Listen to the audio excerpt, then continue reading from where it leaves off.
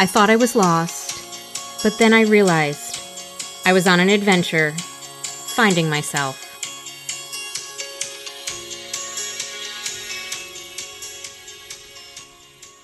Do you know an organization that is looking for a keynote speaker, retreat speaker, or workshop host? You can contact me at meredithsiggett@gmail.com for more information. I am currently booking speaking engagements for 2022. Welcome back to the Finding Myself podcast. I am Meredith Siggett, your host here at this podcast. So right now, I've got a lot of energy going on. I'm very excited for this episode. Normally, I say that when I have a guest on because I'm just jazzed about the guest we're having. Today is an episode that is just me talking into the mic. And I have to say that this episode is something that comes from my soul. It's something that is near and dear to me, hence the title, Confessions from a Recovering Perfectionist. But before we get into this topic, I wanted to talk to you about something that you heard before this episode started. You heard me talk about being a speaker. So something that has always been very important to me and almost like a dream or a goal of mine is to be a motivational speaker. So I'm going and putting my hat in the ring and wanting to get out there and do more speaking engagements. So if you know of any organizations that are looking for a speaker for a workshop, a keynote, or a retreat, please let me know. I am looking at speaking about wanting to fill my soul and taking that leap into making a dream happen, or talking about my journey of burnout to let people know that burnout is real and that you can recover from it in some of those steps. Additionally, I want to talk about my life audit. I have moved my life audit into a mini course. I've started to develop a larger course, and also, I might just say it could be a book at some time. So that is a topic that I would love to talk about and get some more experience and feedback on. So please, if you know an organization, let them know my name. Let me know what's going on. Let's get out there and get on those stages instead of just the mic. So thank you, everyone. I appreciate you helping me out in any way possible. So today's episode about perfectionism. I told you that it is near and dear to my heart because, yes, I am a recovering perfectionist. I have been a perfectionist as far as I know. It is something that was just in me. And growing up, as you might have thought or you might be aware of, I thought that the ultimate goal was to be perfect. I mean, who can argue against being perfect? If you do everything perfect, there really isn't anything that someone can say against you, and they must like you. They must want to be around you. They must want to work with you. Well, most of us know that's not the case. Most of us at an adult age have learned that it's not good to call yourself a perfectionist. Now, in the hiring business world, I learned that when I kind of got more experience in interviewing, when I got positions and ended up in the hiring committee for other positions and hearing people talk about, oh gosh, she said she was a perfectionist. We know what that's code for. It's code for not being able to see your shortcomings or not being able to see where those blind spots are because a perfectionist has them. But additionally, that person, being a perfectionist in life is not the best thing to be or say. It means having difficulty when things don't measure up to those expectations. And typically things mean when you don't measure up to those expectations or that you can't achieve that perfect ending or that perfect result. So being around a perfectionist sometimes is very difficult. So I realized probably in my 20s that being a perfectionist was not a good thing. But I still held on to that belief that I should be a perfectionist. That was in my soul, and I really should say not the past tense, but is in my soul, because it is something that I have to work on a regular basis. I am the person who wants a situation, not just for myself, to be perfect, but for everyone around me. So I work hard and tirelessly on making these situations perfect. Well, as I just talked about in my topics for speaking, the word burnout. Perfection is not attainable. It's not going to happen because you're always going to be critical of yourself that you could have done something different to make it even more perfect. You still want to strive for more. There's always that criticism there. It's interesting, though, that as I've grown older, as I've gotten wiser, as I've been through my self-development journey, I've realized some different things. I've been able to look at other materials that have helped me recognize characteristics of perfectionism that I never saw, I never identified, I never witnessed, but I've been allowed to see it from a different perspective. Additionally, the pandemic really rocked my perfectionist world because being a perfectionist a lot of times has to do with controlling situations. And we know through this pandemic, control was something that most of us did not have. And I guess I'm using that past tense again, but we don't have. People around me always kind of put me in the category of a control freak, or that I do try to control things. My planning of things is my control of the situation. And in some ways, I can't deny that, but I do think there's other aspects that need to be recognized in this. So in this more recent years, I'll say that due to the self-development journey and the pandemic, I've begun to understand and feel the how and the why of perfectionism because it came from somewhere. It's useful to me in some way, and that's why I continue trying to strive for it. And there's something that made sense to me. Perfectionism is a defense mechanism to attempt to avoid criticism or judgment. When I learned that it was a defense mechanism, that opened my eyes up. Because yes, I was the all-American little girl who was a people pleaser, who sacrificed my wants and needs for others, such as playing certain games, eating certain things, going certain places. I would take the back seat so that other people were happy. I tried to avoid any type of criticism or discipline or someone yelling at me. Of course, I was called too sensitive, but I really could not handle someone being in judgment of me or disciplining or yelling or having that shame or fear of not being perfect or meeting those expectations. And it's very comfortable for me to talk about myself as a little girl because I've had the distance from that, but it's also very clear to me in that example.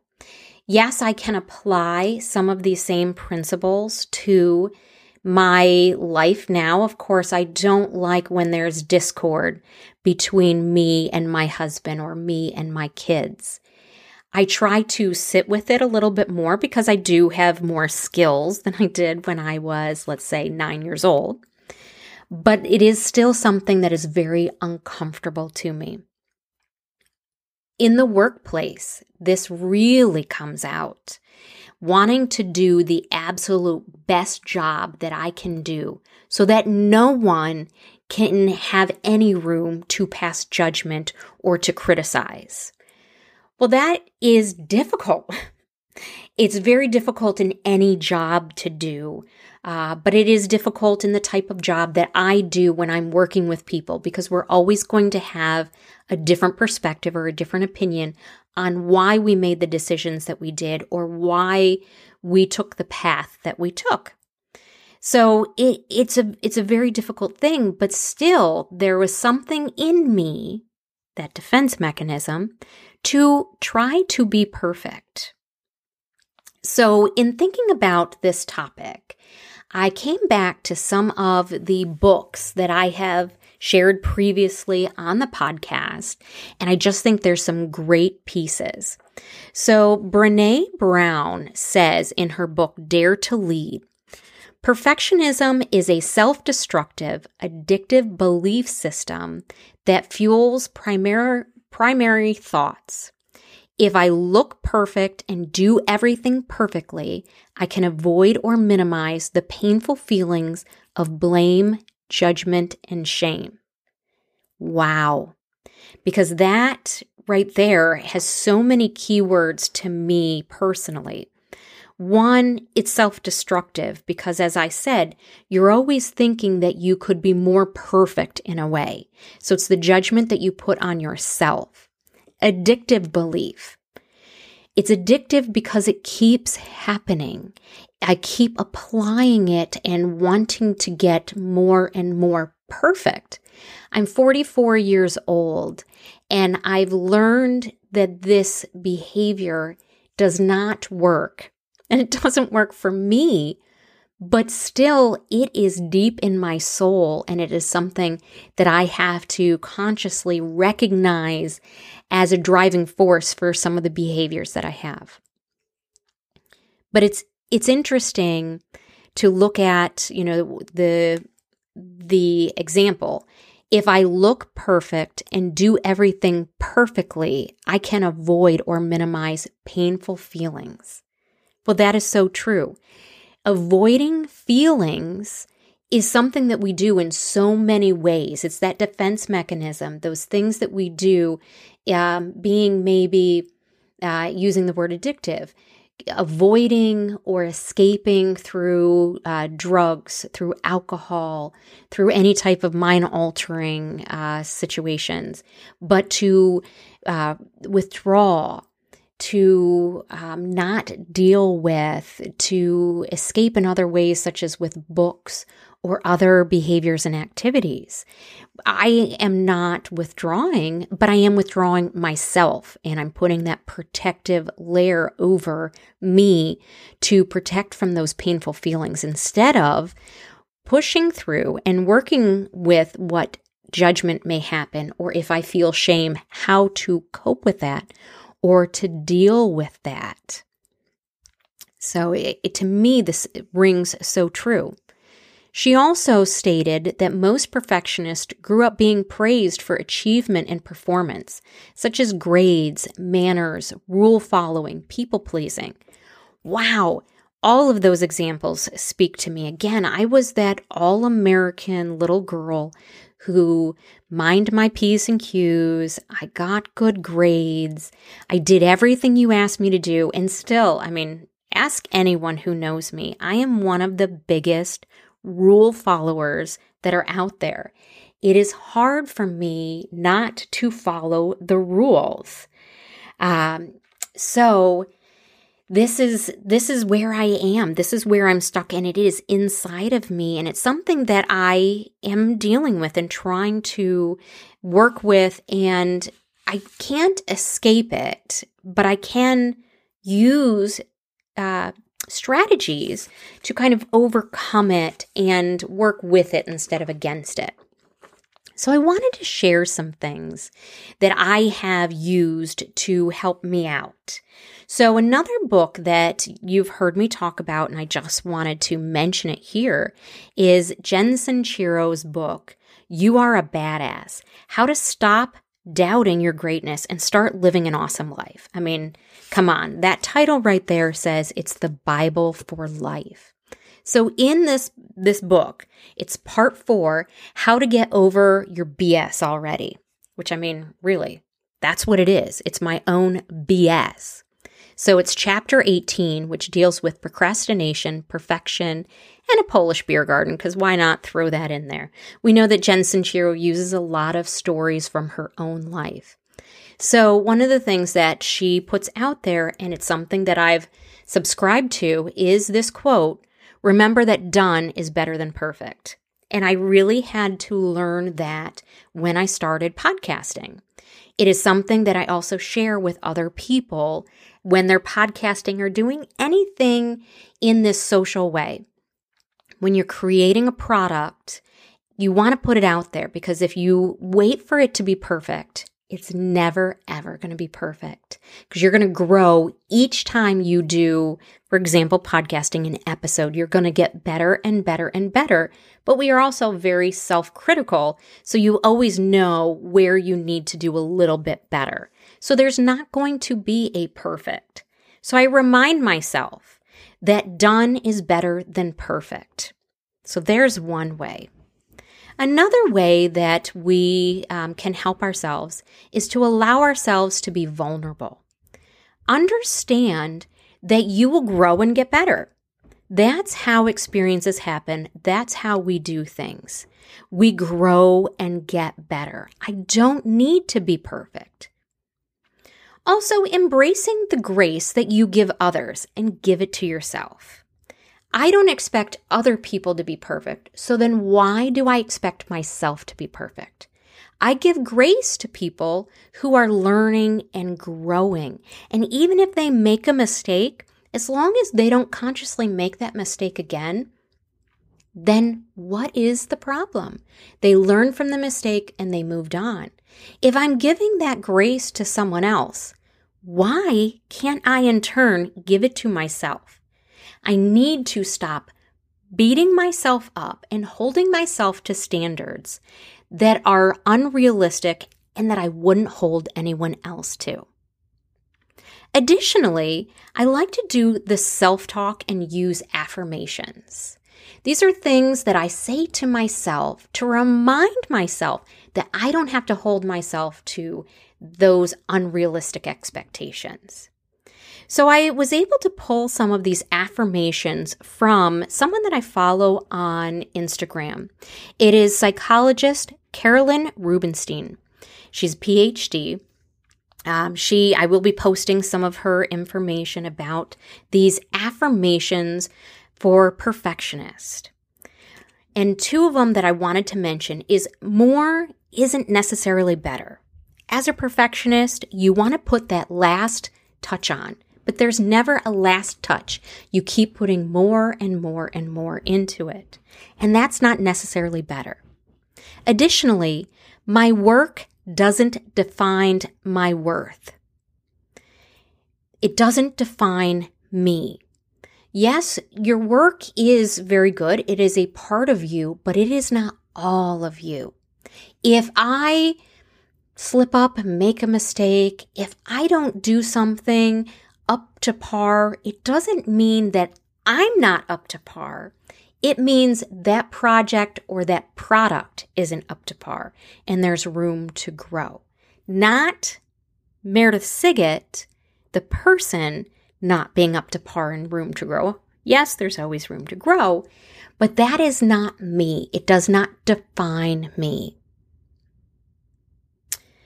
Additionally, learning to hear criticism and not run from it.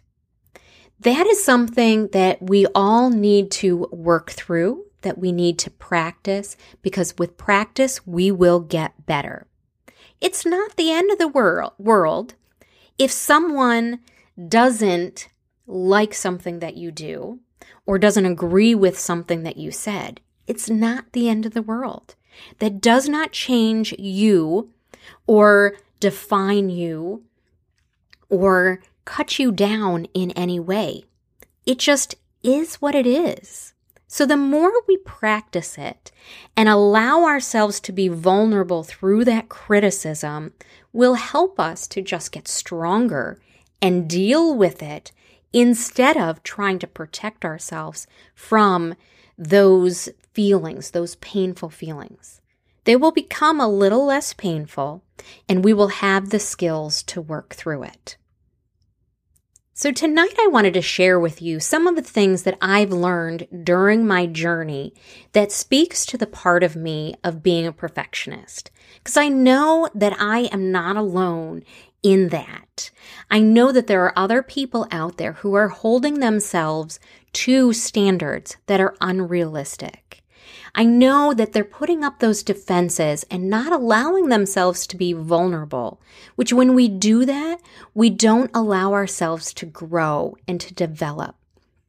We need to take down those defense mechanisms to really work on that part of us, to learn those coping skills so that we can move on. And as Jen Sincero says, live that awesome life, to be the greatness that we know that we can always be. So I encourage you to look inward, to look at yourself, to see if you are putting up any of those defense mechanisms and not allowing yourself to be vulnerable. Because if you are, check in with why you're doing that. Where is that coming from? And how can you break through and practice new skills so that you can grow and be the best you that you can be? Well, thank you very much for everyone tuning in. I appreciate you listening to me, and I hope to talk to you soon. Bye.